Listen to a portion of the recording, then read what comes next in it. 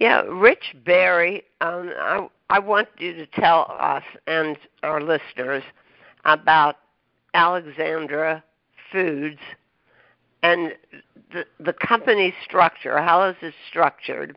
What's Salt Creek Capital? And then tell us how you got to where you are. All right, that's a great question. Well, the company itself started when Mark and Alexandria came over from Poland in 1989, and they were working in the United States trying to figure out what to do, and they opened up Alex's Deli in 1992, about 3 years after they arrived in the United States. Now, where was that? It was in Chicago, so that's in Chicago. And there's an area of Chicago that's heavily Polish, and it's called Portage Park. And so they opened up Alex's Deli on Central Avenue in the Portage Park neighborhood of Chicago. And they ran Alex's Deli for about 3 years, and they realized that their best-selling item was the pierogi. So after running Alex's Deli for 3 years in 1995, they switched from Alex's Deli to just manufacturing pierogi in the same location and shut the deli down and focused just on one thing, and that was making pierogi. Okay, so do they sell that into trade? I mean, they don't sell that on the front doorstep or anything like that? So they did. They went from a deli where they sold a variety of products to selling the pierogi right out of the storefront. And so as they expanded over the years, we still are in the same exact location they've been since 1992. We are a manufacturing facility, but we do have a large retail, I guess you could call it a factory outlet store, where you can come buy all of our products here on Central Avenue. They also sell, though, to restaurants and grocery stores. Our products are frozen and sold frozen. Okay, and do you do online? Because I know you have a schedule for deliveries and whatnot. Do you do online to consumers?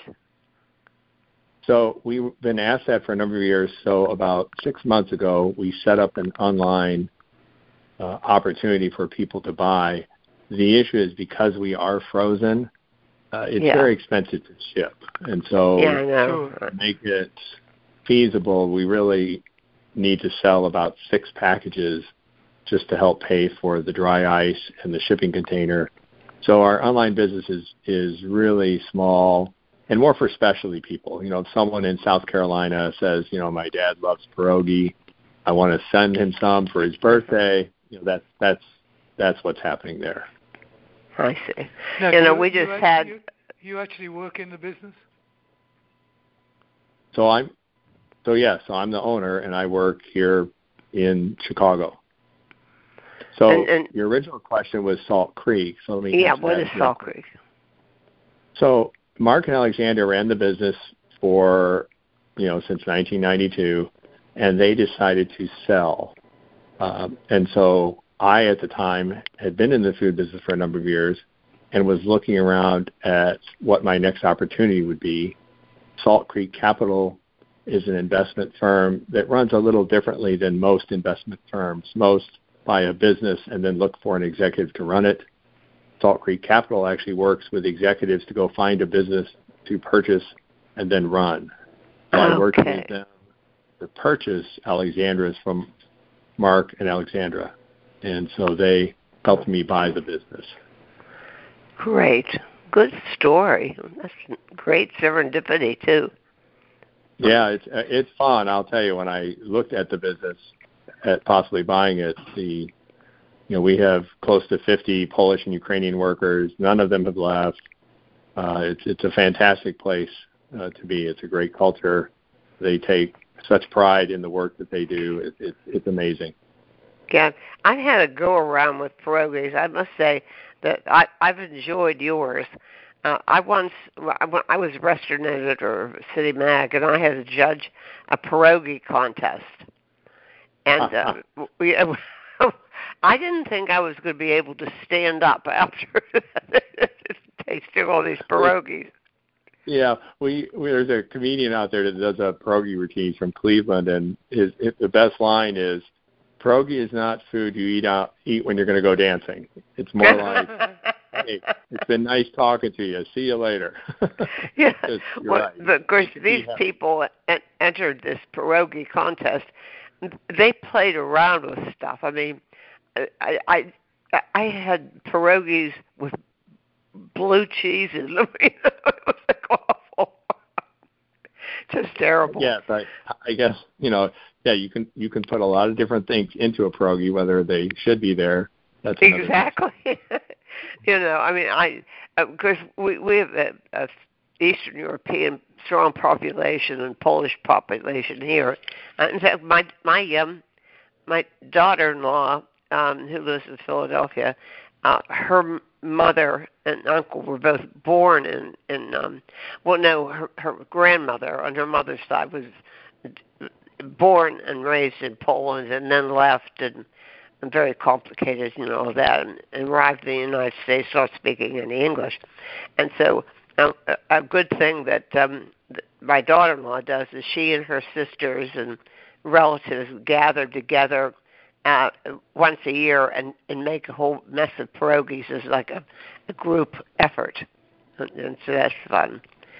Yeah, it is a popular. We've had some of our, we've talked to different consumers. Some people say, well, we make our own pierogi, and I always tell them, I said that's a fantastic tradition, and I'm glad that you are able to keep that alive. But we make for pierogi for the people that maybe don't have time. Right. We also make pierogi varieties that are very hard to make. So most people, when they make a pierogi, are making, the potato-based pierogi, which we, of course, make. But, if you talk to someone about making a cabbage pierogi, they're even I love those. You said cabbage pierogi. I love those. Yeah, that's one of our best flavors. But they are hard to make at home. Are they? So they're hard to make here. I wanted to say, that I just found the quality of your pierogies to be really very elevated, and I enjoyed them. And so we have something of interest in Pittsburgh, which is where we're based. It's a vegan Polish restaurant. Oh my gosh! I know. The male partner is born and raised in Poland, and so they're both chefs, and so that's what they do. Vegan Polish. Interesting. I told this restaurateur in Philadelphia who was so brave. He started a restaurant called Veg, which was vegetarian, in 1997, which would not have been on trend at the moment. But his best friend moved to Pittsburgh, and he got so excited about this vegan, and it's a James Beard finalist this year, Apteca. Excellent. Yeah. So, but we've enjoyed your pierogies. I don't know what we're going to do without them. Awesome. I'm glad. Yes, we make 18 varieties, and then I'm hoping you'll get a chance to try the blintzes, because those are new, and we're actually going to the Specialty Food Association. They have the Fancy Food Show in New York. Oh, sure. Are you going to? Have you been before? So I went last year, but we have never exhibited. So not only it's a hoot this year, but we put some of our products in for judging, and the chocolate, hazelnut, and cheese blintz won the SoFi Gold Award for breakfast food for 2023. Yeah, well, I saw that. I'm on the media list, and so they people send us samples a lot, especially the Sophie winners, and I got the list of the winners, and so you're on that list. Yeah. So we're going to be at the show. You're going to be crazed. I mean, absolutely crazed at that show. We covered it in person for years, and it's so big now that 3 days you can't get through the whole show. Exactly. It's hard. And we're going to be serving samples of both pierogi and blintzes at the show. So we have a team ready. We have shipped the product out there to our New Jersey distributor, and we are gearing up for a crazy 3 days. Oh, it is funny. We have funny stories about the fancy food show. Like one year, it was the World Cup was a showdown between France and Italy, and so he went around. And they had a big screen in the convention center in Manhattan, and you'd go around all these stalls, stands, displays, and there'd be signs saying, we're watching the soccer final. Yeah. Leave your name on a piece of paper or call. Come back in 2 hours. We're at the TV. It was funny. Yeah, it was funny. So and Italy won, and France looked terrible the next day. They must have had a rough night. Yeah, exactly. So now you talked about the backstory and just run through some of the products. I mean, the basic pierogi, as I understand it, is potato and something. What is it? Yes, and so we have a selection of either traditional. Our best-selling item is a potato and cheese, and the cheese is a farmer's cheese, so it's different than the cheese I grew up in the Midwest, where I'm thinking either a Swiss or a cheddar. It's a white cheese. It's a farmer cheese, a little bit sour, but works well with the potato, and that's the most popular one with our Polish customers. Right after that, though, then we do a sauerkraut and mushroom. Sauerkraut is the most popular in Pittsburgh, I think. Potato and sauerkraut, isn't it? Exactly. So we do 3 or 4 different types of potato. We do a potato and cheese. We do a potato and cheddar cheese. We just came out with a potato and fried onion, which is becoming very popular. Fried onions are a long-standing tradition with pierogies. Yes, most of the time they're served. They're pan-seared after they're boiled. They're pan-seared and then usually sautéed with butter and sautéed onions. So that's a little bacon bits. So, but then we also have a lot of other types of pierogi that are traditional, but not potato-based. So our mushroom pierogi is not a potato pierogi with mushrooms. It is, it's 100% mushrooms. There's no potato in there. Similar with the cabbage. When you tried the cabbage, you notice there's no potato in that. That's just a cabbage pierogi. I like that cabbage one. And we have a meat pierogi. So we have a variety of those. And then we have a series of sweet pierogies. So we do blueberries, which is the best seller. We also sell strawberry, plums, and cherries. So we have 4 different types of fruit pierogi. Wow. Yeah, well, I was thinking that, can you use those for breakfast? Oh, sure. Because that's what I was saving, the 2 types of the sweet pierogies. I was saving for when our kids come in later this month, because I never know what to give them for breakfast, and I thought that would be a nice treat, especially since they're a portion Polish themselves. Yeah. Yeah. Well, and I don't remember if I sent you a sweet cheese pierogi. That's another big seller. It's a sweet farmer's cheese. No, I didn't get that one. A couple different cheeses, but that's one where we are currently served at the Bison's Field in Buffalo for the AAA minor league team, and in that stand, the chef there has taken our sweet cheese pierogi, and he has put a bourbon gravy on it. So they serve that at the ballpark. So it's kind of a mix with he calls it a Polish poutine, and he's got bourbon gravy, and he's got bacon on there, and then the sweet cheese, and they balance out. So you got the savory gravy. Chef? Oh, I apologize. I don't know his name. He's there at the stadium in. At the stadium. Buffalo. So, well, that's wonderful. Yeah. So that's another pierogi. So that's the pierogi line. We also make quite a few other different types of Polish products. So we make uszka, which is like a small pierogi, and that's used primarily in soups. We make 4 types of those. Also, on the back on the pierogi, we make 2 different types of different. They're not Polish. They're other nationalities. So for a long time, we've made a Maltaschen, which is a German recipe that's got meat and spinach and breadcrumbs. Wow. Which is, it's very interesting flavor profile. And then last year, one of our employees who's Ukrainian, we have quite a few Ukrainians that work for us now. One of the Ukrainian women came and said, would you like to try one of my pierogi? Oh. And she brought us a cheese and dill recipe. And it was interesting because none of the Polish people working here had ever heard of cheese and dill, yet all the Ukrainians had. So it's clearly a Ukrainian-based flavor. And it's a very light pierogi. It's very refreshing with the fresh dill. Oh, sounds great. Well, so you found a market niche that you never even knew existed, huh? Exactly.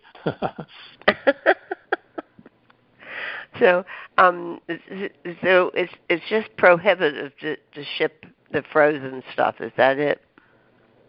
Well, it's just hard. I mean, I think the actual shipping container itself costs probably $10, and then there's dry ice in there, and then you have to you definitely have to overnight it. You can't just send it. I think we do UPS ground when it's within 1 or 2 days, but it's just hard to ship frozen versus a grocery item. We just got a product that was supposed to be frozen, sort of like an Indian ice cream kind of thing, frozen, and something happened because they didn't put in any ice packs, and so by the time we got it, it was not only melted but warm because it's hot here. Right. And so I checked, and they said no, it's not safe to eat. So it was really it hurt me. I hate throwing out food, but I had to throw it out. Right. You're looking at that ice cream package, thinking, oh my gosh, I want it so bad now. I ate it anyway. That's right.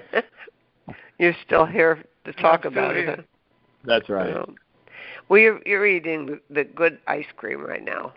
Yeah. Yep. Yeah. So, it's fascinating being on the receiving end of all this for the fancy food shows. It's much more fun than receiving cookbooks for the show. Oh, yeah. It all goes in different trends. I mean, there was a time when most of our guests were high-end food equipment producers, would be interviewing All-Clad and, who was some of the other ones? Crusade. Is it Crusade who do? I can't remember a whole bunch of stuff. But, and then there was a period when it was all these star chefs. So we got we got more than enough ego in interviews. But I think that it's really fun finding out there's so many new food products on the market, and they all go through a specialty food association, and that's who we've worked with for years now. So. Yeah, I was at the show, as I mentioned, last year for the first time just to see, if it was a good show for us. And I walked around and talked with a lot of the smaller companies, in different industries, cheese and, salt. Oh, did you ever know there were so many cheeses in the whole world? Right. And it's just fascinating because you're right. I mean, to your point, there's just so many, nice products out there. Amazing products in a lot of these, smaller companies. So it's good that the Specialty Food Association gets all those companies together and exposure to the buyers. I mean, I think that's that's why we're excited about going to the show, because we're hoping to have exposure to some of the buyers that aren't aware of us. Everybody in Chicago is aware of us, but are they aware of us in Albany, New York? I'm not sure that they are. So. Right, but then you have to ship. Do you ever intend to do retail or not? Well, when you say retail, I mean we sell to retailers. So but you don't do it online. 'Cause, I mean, that's probably the biggest shift from the pandemic that we've noted, is so many people are buying everything online, including groceries, food, fish. We get groceries, fish, meat. But I think a lot of the online, at least here in Chicago, they're buying through their local grocery store. So if let's say in Pittsburgh, we would be in Giant Eagle as an example. I think a lot of people are probably buying their groceries maybe online through Giant Eagle, but then, we're already there as far as, we would just be another frozen item that they would add to their menu along with, pizza. But no, I mean, we get to our front door delivery from a lot of these places, even frozen fish from Boston. Yeah. Yeah. Well, I think you're having fun, and I think that you're going to be totally, absolutely knocked out by this fancy food show. You just, you're going to work hard for a few days there. Yeah, we are, and the people we're bringing. Again, we have a very Polish workforce, so there's one of them that speaks almost no English. They all speak Polish and Ukrainian. So we'll definitely have a very authentic booth. If someone comes up and wants to speak Polish to our crowd, they are ready to go. Oh, that's great. That's really great. Well, I wish you much continued success, because it's a good product and you have a great attitude towards it. And I also hope you get your car fixed. Well, thank you. The car will get fixed. It's an old car. It always gets fixed. But no, thank you, and thank you for the opportunity to speak to you and your audience today about Alexandra's. It's a fun brand supported by a lot of very hardworking and fun people. Yeah, and so it's good. It's a feel-good situation for everybody involved as well, listeners, and the product itself is really superior. Well, thank you, Rich Berry, and enjoy your trip to Manhattan, and be prepared to wear really comfortable shoes. Yeah, I spent a little more for the extra thick padding. I've done other trade shows before, and I know that's important. So hopefully, my feet won't be too sore. But yes, thank you for the guidance. Okay. Well, thanks for talking to us, and have fun. Continue having thank you fun. Again. Thank you. All right. Bye-bye. Bye-bye.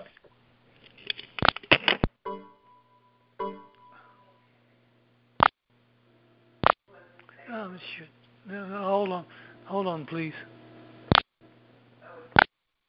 Podcasting services for On the Menu Radio are provided by ASP Station, www.aspstation.net.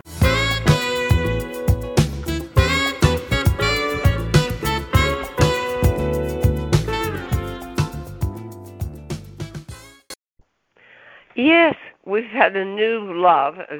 Our regular listeners will know that Dan and Peter love really good quality ice cream, and we just are talking to Tamara Keefe about what turns out to be really good ice cream, Clementine's ice cream. And Clementine Creamery is where, Tamara? We are located in St. Louis, Missouri. Wow, it's been years since I've been in St. Louis. Under that arch made in Pittsburgh, right? Right, that's true. That's right. I forgot about Did you that. know that, or did I give you a piece of new information, or did you already? I had heard that before. So yeah, I had too, and I forgot about it, but he remembered. Yeah, I used to spend time in St. Louis at the museum there, which was good. Mm-hmm.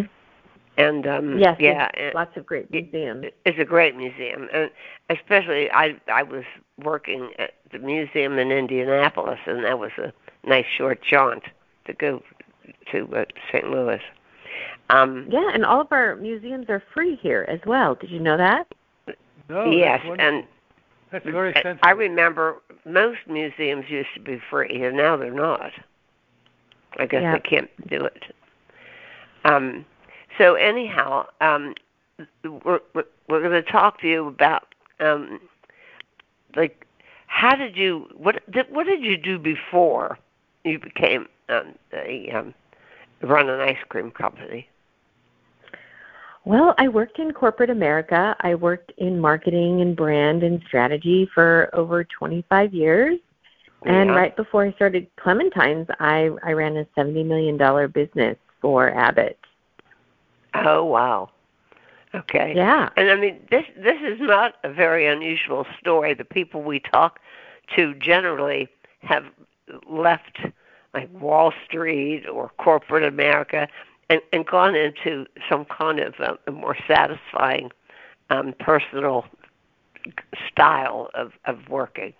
Is that what happened to you? Yeah, I think I was very successful in my career, and I had gotten, to the point in my career where I said I wanted to get to. And I think like many people, you keep climbing that ladder because you think there's some place you're going to get to and it's all going to be perfect and amazing. And then you get there and you're like, wait a second, I'm not happy. I'm kind of miserable. I'm never home. I'm always on the road. Yeah, I make a lot of money, but I'm just unhappy. And so it was then that I decided that I needed to do something different, and I defaulted to the thing that I loved more than anything else, and that was ice cream. Well, of course, I love ice cream.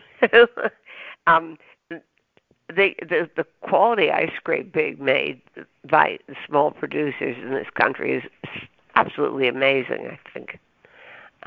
It's sort of like the gelato makers in Italy. They're small, but they're really conscientious and creative. And so, but what did you do to prepare to change from your corporate career to where you are now? I don't know that I prepared to do anything because it was very quick once I made that decision. I mean, literally, I wrote in a weekend with my best girlfriends. I wrote my business plan and put together my financials and put together my deck, and I resigned 2 weeks later. And I kind of took the biggest gamble in my life and gambled on myself and said, here I go. This is what I'm going to do. So I don't know that I actually took a lot of time to think about it. I just think I was at a place in my life that I wanted something different. And that's different. That's for sure. Did you go to ice cream school? So earlier the year in 2014, I did go to I call it Ice Cream College. Penn State has an amazing you went to ice Penn cream. State? I did. Penn I went to State their ice cream college. college. Have a super program. Yes, tell me who? It's amazing. I'm missing out. Where? Penn State. Our Penn State here. In Happy Valley, yes. Pennsylvania. Oh, yeah. Yeah, it's interesting because Jenny's ice cream,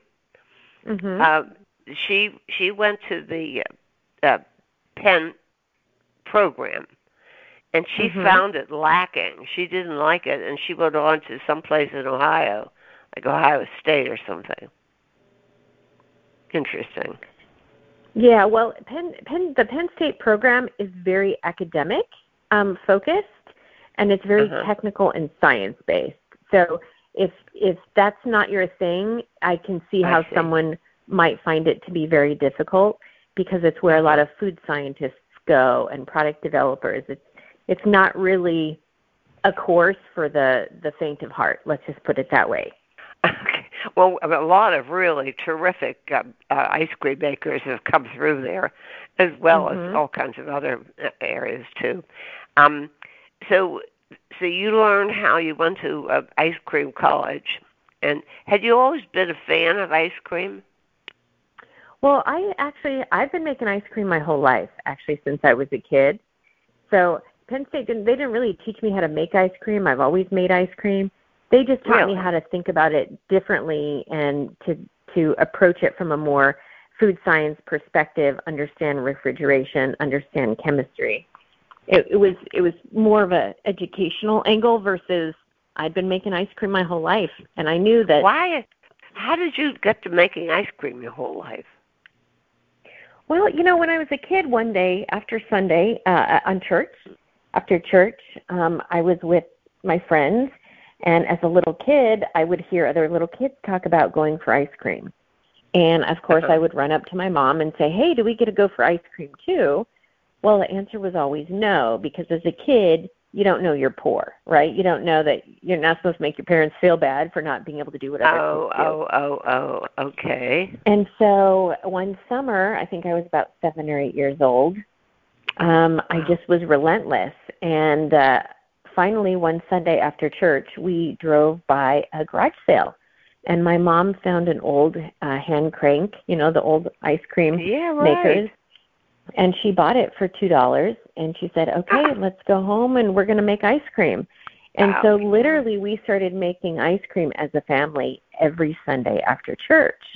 Well, other people in the church started hearing that we were making ice cream.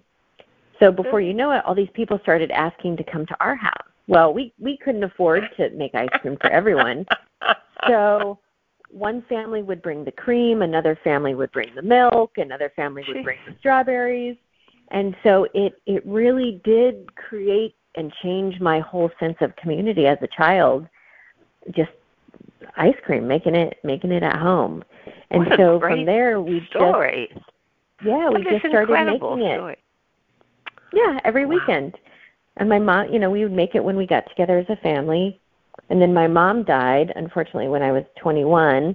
And kind of at that point, I guess the bar was handed to me. And I just kind of took it over from there. And it was always my hobby and my passion. Some people golf, some people scrapbook, some people do different things. And I always made ice cream. Now, why Clementine? So Clementine is actually... Does the song go in Dublin City, where the girls are all pretty? Yeah. Sweet Molly Malone. That's right. That's right. No, Clementine's is actually named after my grandmother's best friend. So when I was a young girl, Clementine, most grandmothers, at least when I was a little kid, kind of had this silver permed hairstyle, like a helmet, right? Like every grandma had the same hairstyle when I was a kid, it felt like. And with a perm and, just the same thing. Well, Clementine had this long silver hair that I'd never seen on another grandma ever. And she wore bright red lipstick all the time, and she was so elegant, and she was so beautiful, and I just never seen another grandma that looked like her. Oh, wow. And I just loved her so much, and I had such a great relationship with her. And I grew up thinking, someday I'm going to have a little girl, and she's going to grow up to be just like Clementine. Oh. Well, I have not been blessed in life with any children, and so the ice cream shop and starting Clinton was kind of my baby. So Clementine was the name that I picked. Interesting. Oh, I knew it was going to be fun talking to you, but I didn't realize how much. You have such great stories.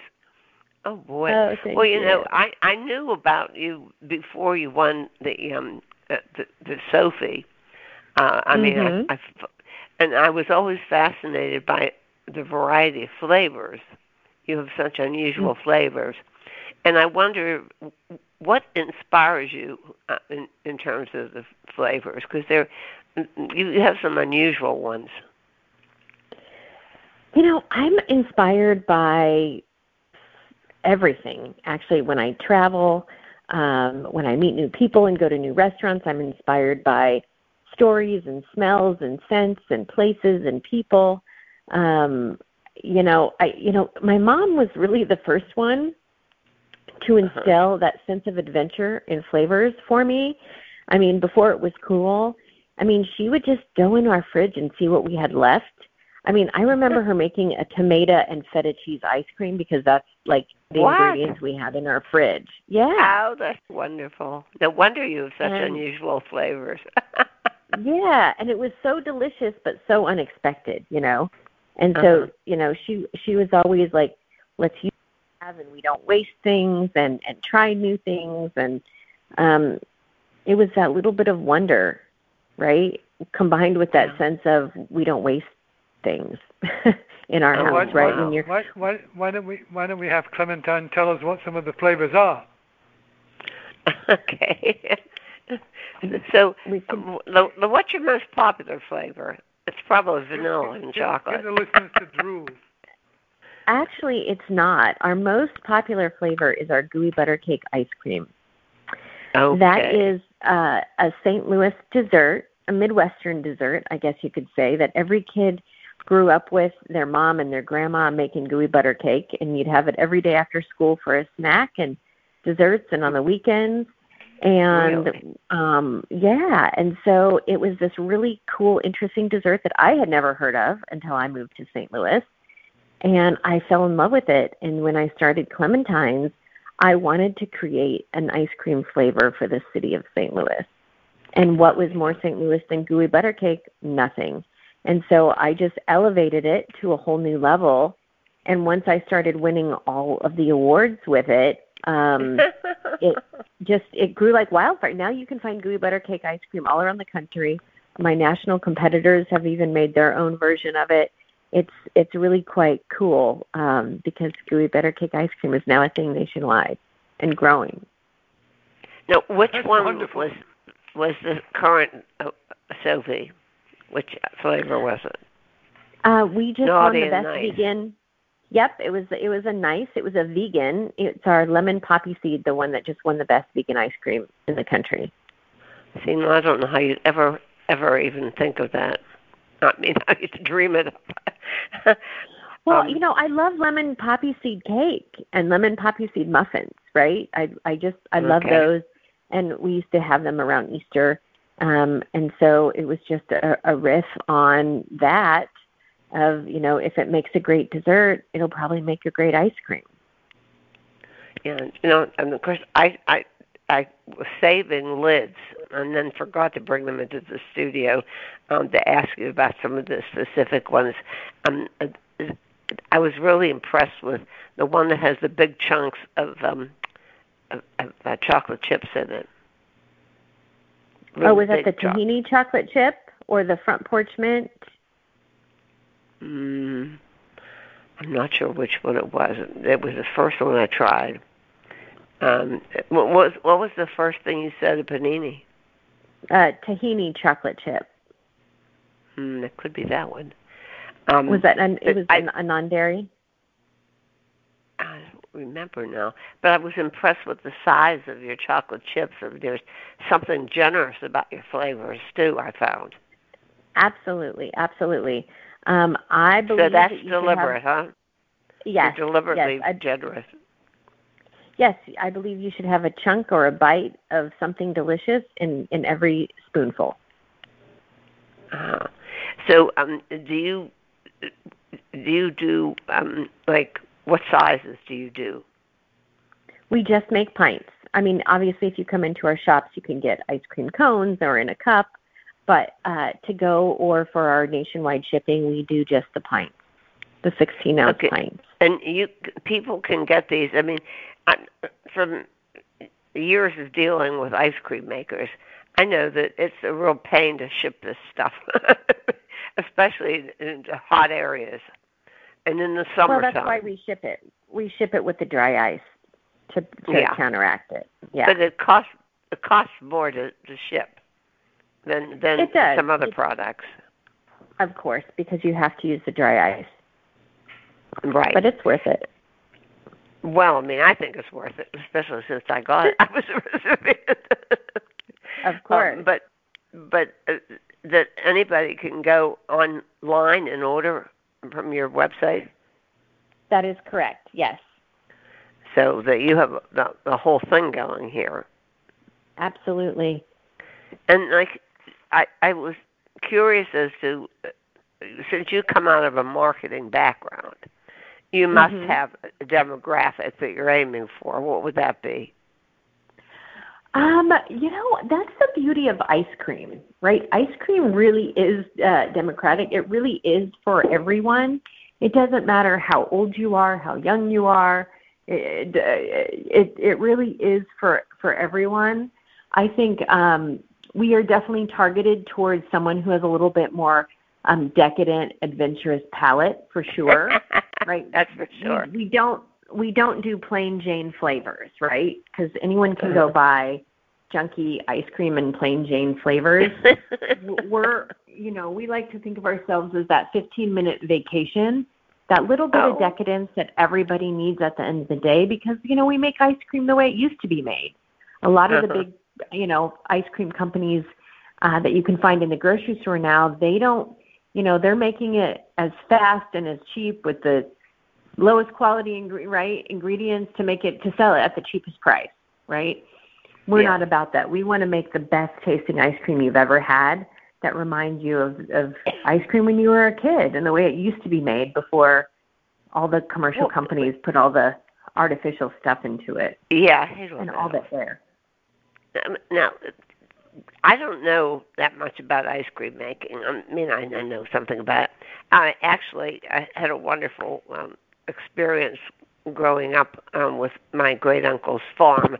He had a dairy farm, and the farm next door was a berry farm, and so I used to have fresh heavy cream ice cream with fresh berries.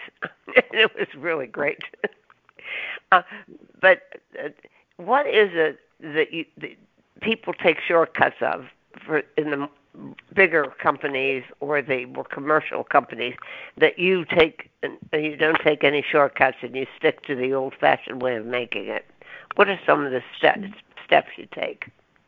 Sure. So as a micro creamery, there are certain requirements that you have to meet in order to be a micro creamery, and I didn't know that. is we're one of only 14 ice cream companies in the country who are considered a micro creamery, who makes ice cream the way they used to, let's say.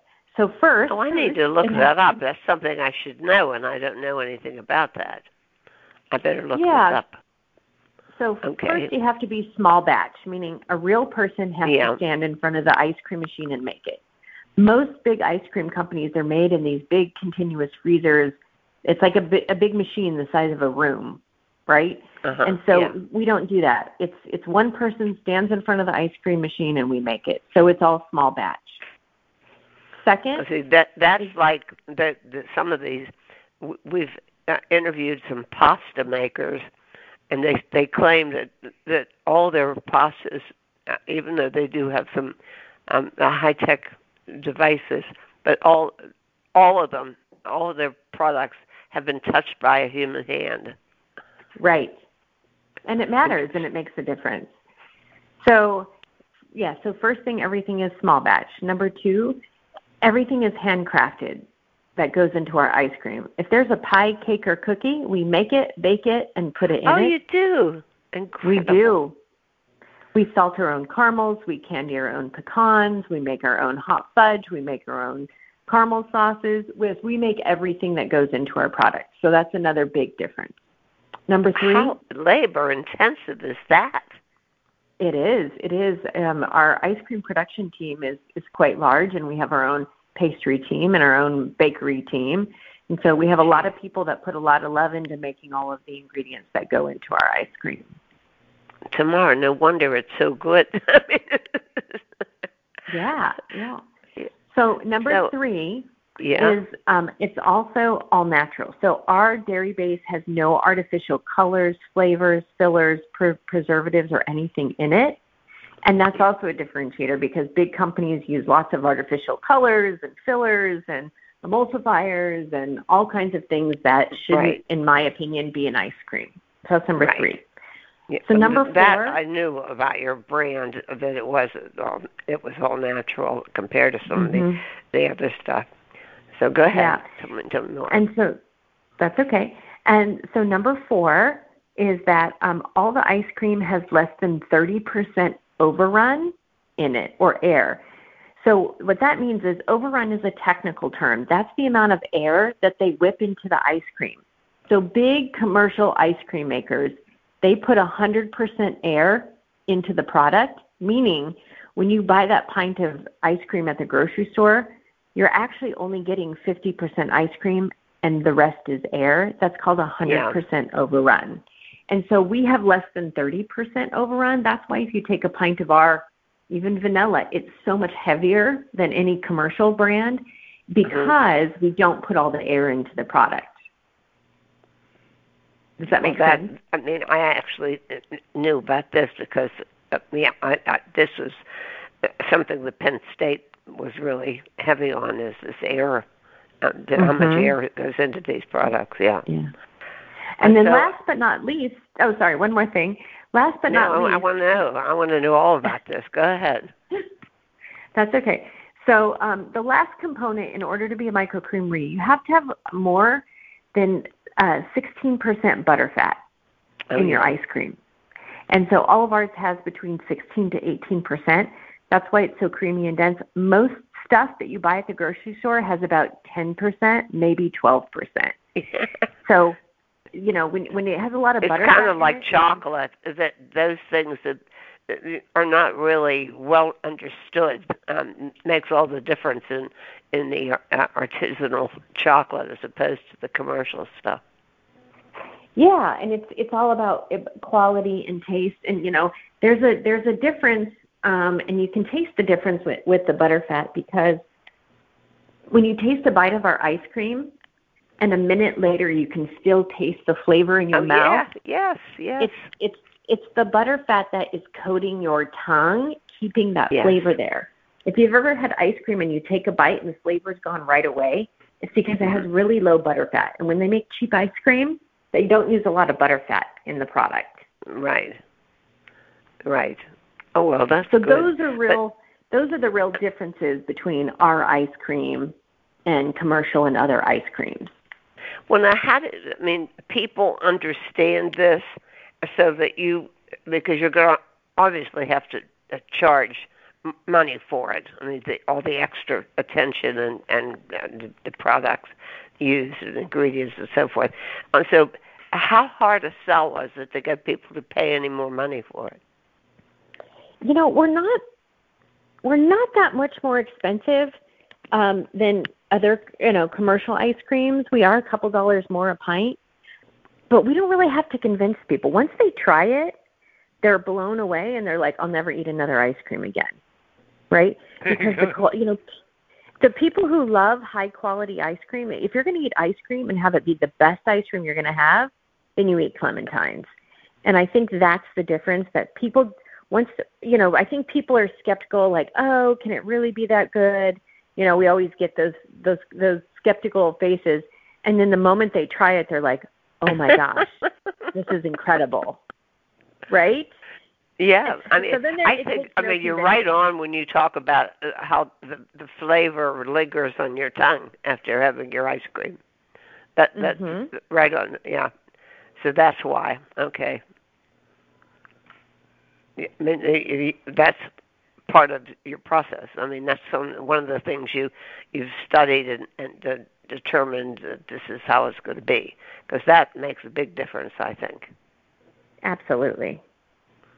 Now, the other thing I found is over the years is that even when they start out making fantastic ice cream on a small batch level like you do, they get to a point where they're discovered by a big producer and sold by the original entrepreneur, and to a big and the quality goes away. And I'm not going to mention any names, but we know that there are a number of them like this, especially in ice cream.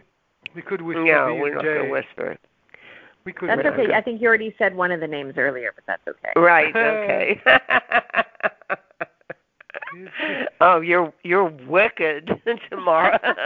I didn't say it. You did. But I mean, this is true of chocolate, of course, too. I mean, it's not saying that chocolate and ice cream are the same, but I'm talking about the difference between the small batch and the going for the big commercial splurge.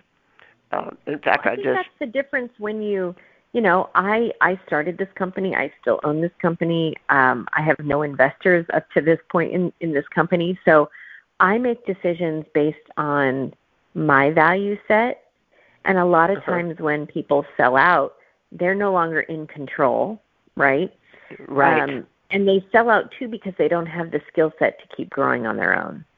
And I think I have this wonderful skill set that I had from my life in corporate America, plus my love of ice cream and making the best ice cream, that, you know, I don't plan to sell out anytime soon. And I have the ability to make quality decisions. You know, when all that happened with the Madagascar vanilla and the vanilla in the world, and prices went, you know, took a 5,000% hike a couple of years ago, and everyone else started switching out their their vanillas out for artificial, and they started taking vanillas out of all their flavor recipes. You know, I didn't do that. I kept buying the same double fold Madagascar vanilla. You know, it went from $80 a gallon to almost $900. Right? Are you kidding? No. Wow. This happened a couple years ago in like 2016. No, what's really sad about that is that the growers and the harvesters, the farmers that make that, they don't get a larger chunk, except if it's a specialty company that's into fair trade. I mean, they don't share in that rise in profits. Yeah, but it was kind of a crazy time, and so I mean, you looked around. Some of our they didn't even have. They took vanilla ice cream off their menu. They didn't even have it for over a year. Yeah. And they reformulated it out. But, you know, because I own my company, I said, no, I don't care if I lose money on this. This is what makes our ice cream great, and I'm not going to sacrifice. And I continued to use, and I have always continued to use the same double fold Madagascar vanilla that I've always used. Now so you call it double fold. What does that mean? So there's different levels and different qualities of vanilla that you can use in your product and that you can buy. Yeah. There's single fold, double fold. There's blends. There's different high. You know, the highest quality you can get is a double fold vanilla, and so that's. Do you know the Vanilla Queen? You know the woman who goes by the Vanilla Queen? We've interviewed her. Can't remember her name now. You know her? Patricia Ray. I don't know her, Patricia. but I know who she is. Yes. Yeah. But this is I haven't seen her lately. There's one company, it seems, that lands on our doorstep when people are trying to promote it, and it's something in Nielsen. Oh, Nielsen Massey, yes, they're a good one. It's a liquid. I use Lockheed Vanilla. I think they're amazing. They're fair trade. They pay fair wages. They've invested a lot in Madagascar and with the farms that they use, and that is important to me. So that's who I use. They have, in my opinion, one of the best vanillas out there. Yeah, we deal a lot with on a regular basis with Burlap and Barrel, and they're promoting a vanilla. I don't bake, so I mean I don't know how I'd really use the vanilla. It's supposed to be knock the socks off kind of vanilla, very different from what most people use in these commercial productions. Do you know that? Well, those people. And there are different kinds of vanillas that you use for different kinds of things, right? There's a different kind of vanilla that you have to use when you're going to be baking it because it changes the chemistry of the vanilla and the flavor once you bake something. So when you ice cream is not something you cook, and therefore the chemistry doesn't change that much, except for when you let the ice cream rest before you make it. And so you have to use. You can tell a big difference when people use high quality vanilla or low quality vanilla. And by the way, a little side note on that. Do you know there is no such thing as French vanilla ice cream? That was completely an American marketing construct. It sounds like a marketing thing. In the 50s, like Grey Goose vodka. Yeah, in France, they are totally disgusted by that notion of a French vanilla ice cream. Like, there's no such thing. Like, vanilla ice cream is never supposed to be yellow, and it's often like cheaper brands that make it. But yeah, there's no such thing as French vanilla. That's purely a marketing construct that doesn't exist in France. Another example of that is portobello mushrooms. They're just big mushrooms. Correct. That was a marketing success story as well. Exactly. Yeah, I saw a cartoon once that had one of those little elfy kinds of figures that are supposed to live under mushrooms, and he's standing under this mushroom, and he's telling his neighbor, "I'm going to say goodbye now because I'm moving up to a portobello." I guess that's a very peculiar sense of humor, but I thought it was very funny. So, well, I mean, you certainly you can swear by your product, and you do everything right, and I just hope you keep it up. Thank you. I have every intention of doing so. And many more awards, I'm sure, huh? Yes, thank you. Yes, we hope so. Yeah. One last thing, was there any flavor that you found to be surprisingly exotic and successful, and you weren't sure, and it's like under the radar?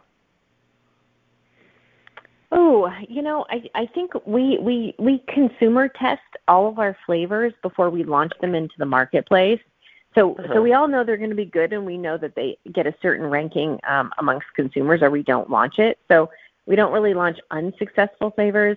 I think sometimes we launch more chef-forward flavors that we know or we believe are really good and that we think are really delicious. And, sometimes people like them, and sometimes people don't have as much passion for them as we do. But, we did an Italian smoky fig this year that we weren't sure. Oh my gosh, people went nuts for it. We sold out in fabulous. A day. That was another great one. And one we've done for a couple of years from the beginning is a manchego with truffles and honey. And that was a very chef forward flavor, very sophisticated that I did because I loved it, and people went crazy for it. So, you never know. You do what you love and hope other people love it too. Yeah, I used to say to Peter years ago, I'd say, they never make ice cream in the flavors I like. So, like, where is the eggplant ice cream? Exactly. But now you could probably find it. I mean, some of the flavors just get to be too wacky. But we don't get that wacky. We prefer more elegant, decadent flavors and sophisticated flavors. I kept trying to find somebody, since I don't bake, to bake a intense chocolate cake with green peppercorns. How about chocolate ice cream with green peppercorns? That's an idea. I have to say one thing before Anne closes up. This listeners around the world, this lady is a national treasure. and once you've tasted her ice cream, you'll say, why can't they make it like that here? You're very kind. Thank you. The good thing is you can get it online, so that's good. So, well, it's been absolutely a joy, Tamara, and also a learning experience for me. And again, right on your board or wherever you're going to take your shopping list or put it on your phone, Clementine's ice cream, and try some, listeners, because it's superb. You won't ever want to have any other again. I thank you, Tamara, and I'm glad your truck's fixed. Thank you. Thank you so much. Thank you for talking to us. Anytime. My pleasure.